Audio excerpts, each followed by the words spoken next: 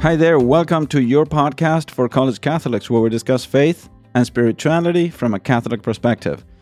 I'm Father Patrick, and today we will be discussing the apparitions of Our Lady of Lourdes with a guest, Emma Shea, who is from Grand Rapids, Michigan. We will talk about the apparitions of Our Lady of Lourdes, and she will share her own experiences when visiting the shrine of Our Lady of Lourdes. She's originally from Grand Rapids. She went to Hillsdale College in Michigan, where she was a member of the track team and threw javelin. After graduation, she decided to dedicate 2 years to being a focus missionary. So she has been a focus missionary for less than a year now at DePaul University in Indiana. Emma, thank you for joining us today. How are you doing? Hi, thanks for having me. I'm doing pretty well. I had a very good weekend and happy to be here. How long ago did you go to Lourdes? I went on December 12th, I believe. And how long did you stay there? We stayed so we were technically only in Lourdes for 1 day, less than 1 day, but we were traveling for 4 days. But 2 of those were spent on the airplane. So we were in France for a total of 2 days. Okay, very good. Well, just for our listeners and all those who have never heard of Lourdes or maybe heard it in passing, as an intro to this episode, Lourdes is a town in the southwest area of France, in the mountain area of the Pyrenees. There, starting in February 11th, 1858, and it happened through July 16th, 1858. The Virgin Mary appeared some 16 times to a young peasant girl called Bernadette Soubirous. The site was like a niche within a granite grotto near the River Gave. It was an unpleasant place at the time. And Our Lady asked in her apparitions that a chapel be built in that site and that a procession should be organized. And besides, in her apparitions, she told Bernadette to wash in a spring that actually did not exist before the apparitions. So a spring that amazingly has been in existence ever since, that is more than 165 years approximately, and has continually been delivering water and abundant water, right, for the pilgrims and for those visitors who go there. And that water from the spring has been credited with thousands of miracles of healing, both physical and spiritual. The most important and well-known are the first ones that happened. First of all, a blind man who had a completely ruined eye, and the doctor was radically against any possibility of cure, eventually was cured, and the doctor had to recognize that it was a miracle.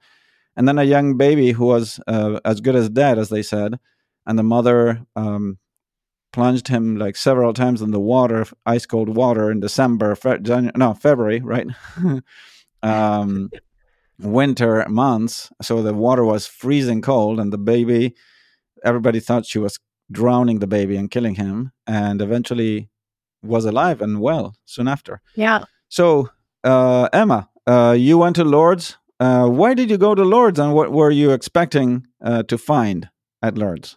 Yeah, I went to Lourdes because I have an eye condition that I do have to get surgery on. But I went because I was hoping for healing, and I've always wanted to go to Lourdes. So there's actually the people in France do not pronounce the S at the end, so that's why I keep switching between my pronunciation. No, go ahead. Say Lord. You're the real deal. You've been there. I haven't. Yeah, I know it by hearing, there. And people in English call it Lourdes, like Des Plaines, and so many other names in France that we add the S at the end. No worries. Sorry.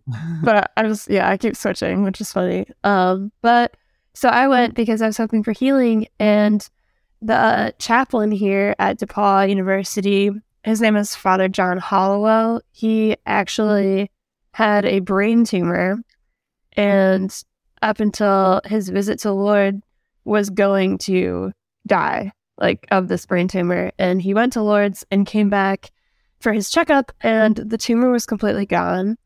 Wow. And so Incredible. I talked to miraculous. So I talked to Father Hollowell about that, and he just encouraged me to go. And then the day after that, I was talking to 2 parishioners because we prayed the 3 the 3 rosaries for Our Lady of Fatima that day, and they were talking to me after, and they were just like, yeah, our daughter had stage 4 cancer, went to Lourdes, and received healing there. And I was like, well, this is not a coincidence, and I should go to Lourdes. So Grace and I, my Focus teammate, we just booked a flight like 3 weeks prior to the trip. And so we went seeking healing, emotional, physical healing. And yeah, that was the original motive. But Very good. And what was your experience there? What did you find? What was the place like for those? Imagine people who have never been. I have never been to Lourdes. I've just seen it in pictures.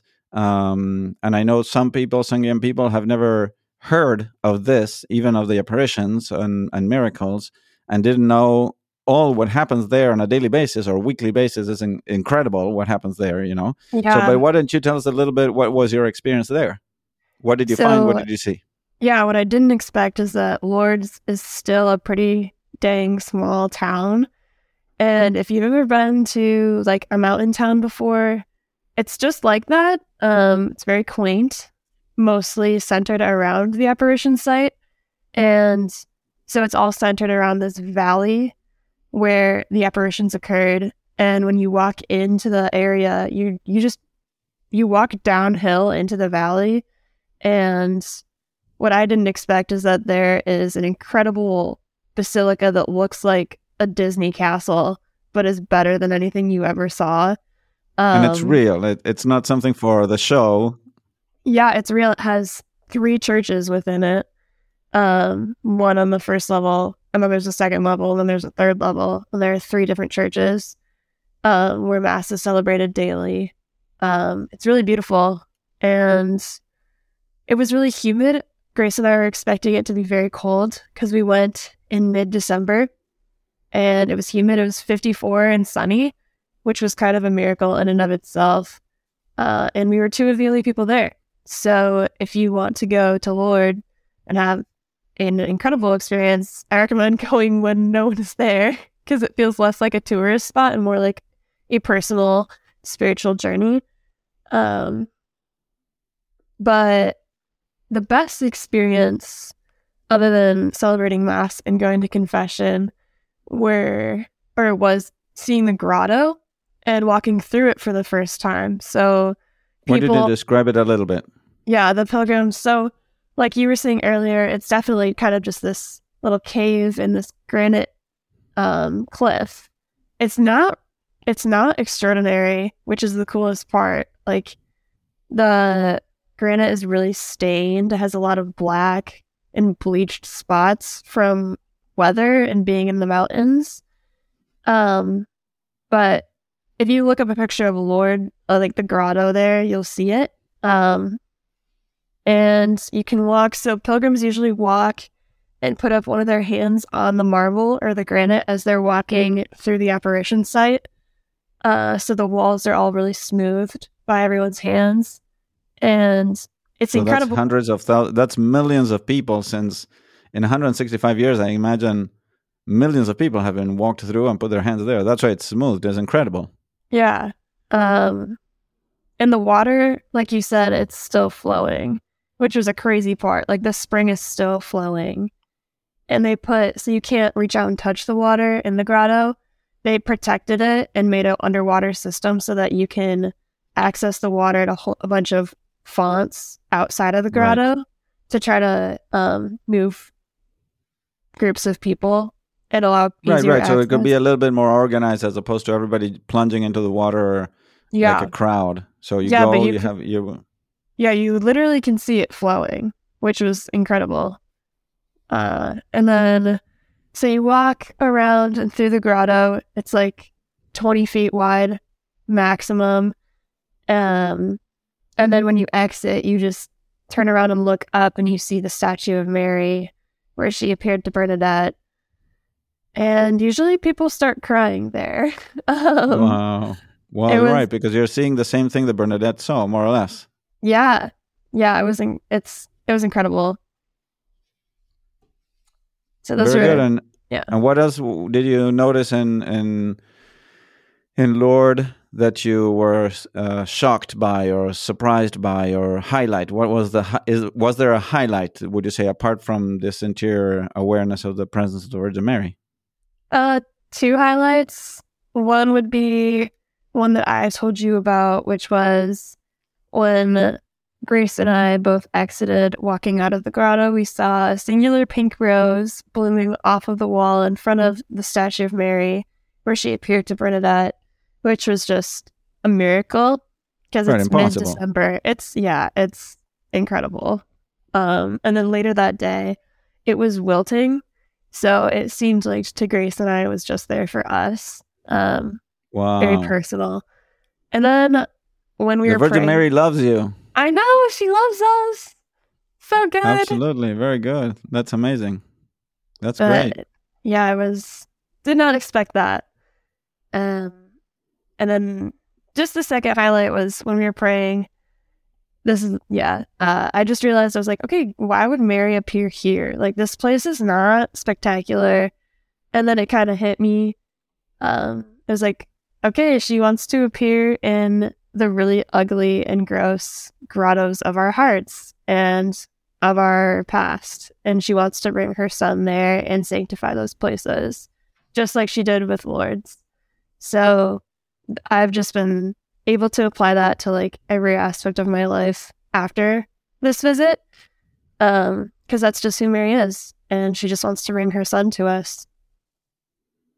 Right. And what would you say did you bring back with you from that trip, that visit to Lourdes?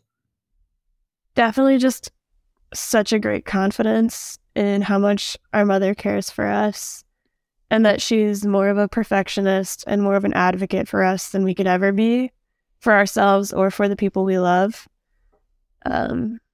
Just felt very, very, very united and protected. And so, right, and I think that would be the main reason to go to Lourdes. If anyone is able to go ever, you should go to experience that same thing, that the Virgin Mary has your back, so to speak, right? The Virgin Mary protects us, is your true mother, right?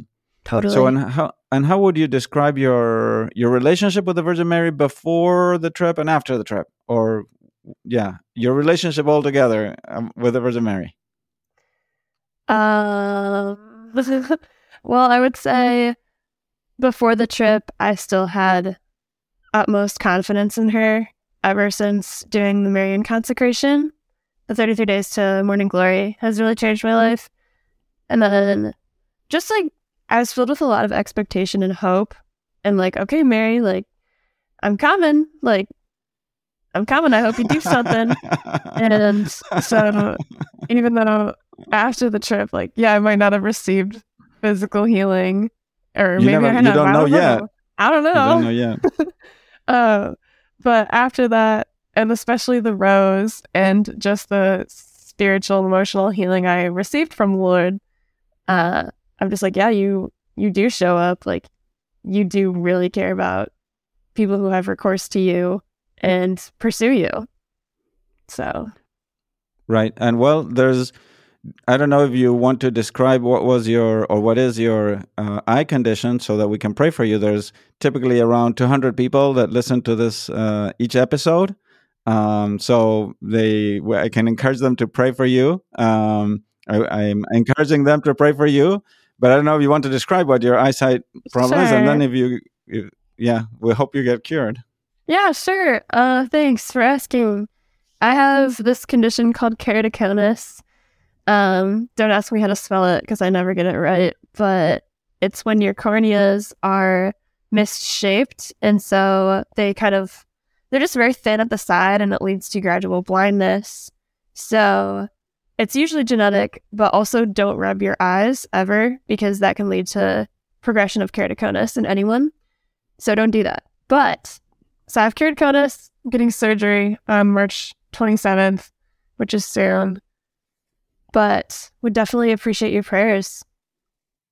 Okay. Yeah, we'll definitely pray for you.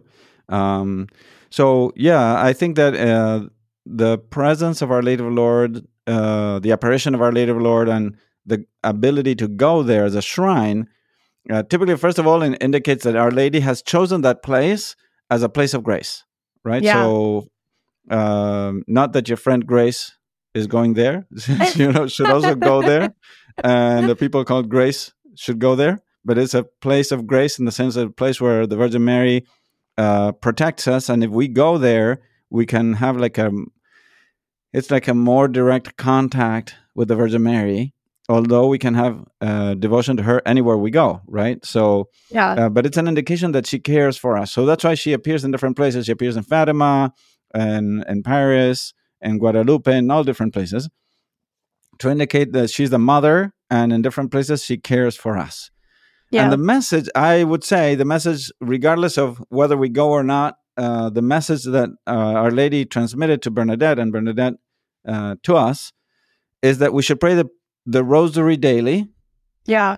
and that we should do penance for our sins and the sins of the whole world, right? Yeah. To be aware that the Virgin Mary is, as a mother, suffers because of our sins, not so much because she's offended by our sins, but more so because we hurt ourselves through our sins. And that is why she prays and she encourages people to do penance for sins. And Yeah. as you said, we can receive graces, especially in Lourdes. But if we don't go to Lourdes, because we can't, I've never been there because I just haven't been able. Maybe one day I'll go. We do still. We are encouraged to pray to her. Right? There's statues over the Lady Lourdes. There's the holy water. So I have a little bottle that someone brought, and sometimes I do the sign of the cross with the holy with the bottle of the water from that spring from Lourdes. Right. So I think those are different ways to encourage devotion and connection with the Virgin Mary, and to pray for the same miracles that we could also pray when we go there. Right? Yeah. For sure. Very good. And Emma, any last thoughts about your devotion to Mary? I have. I remember I was going to talk about a little bit Saint Bernadette Soubirous, but first, tell me if there's anything else that you would like to share about your devotion to Mary or the apparitions at Lourdes. There's one thing just to witness to the power of this apparition site.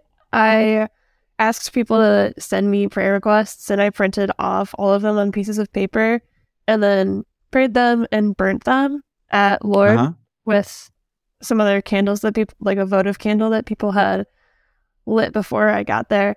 And one of the people I was praying for had a miraculous healing of their baby's kidney disease.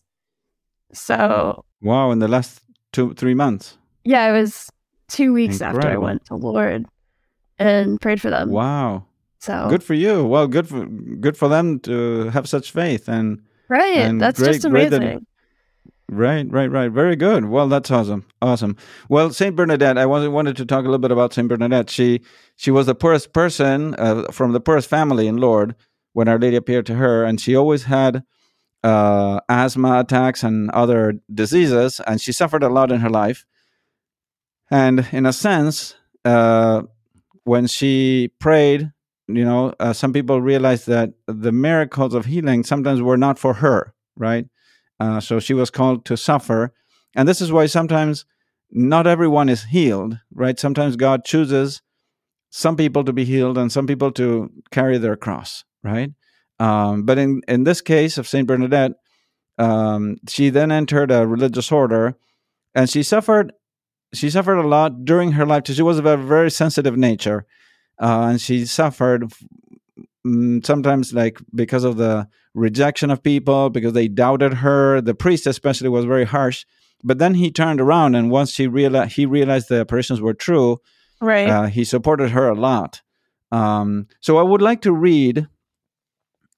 Toward the end of her life, she wrote like a spiritual testament, Saint Bernadette.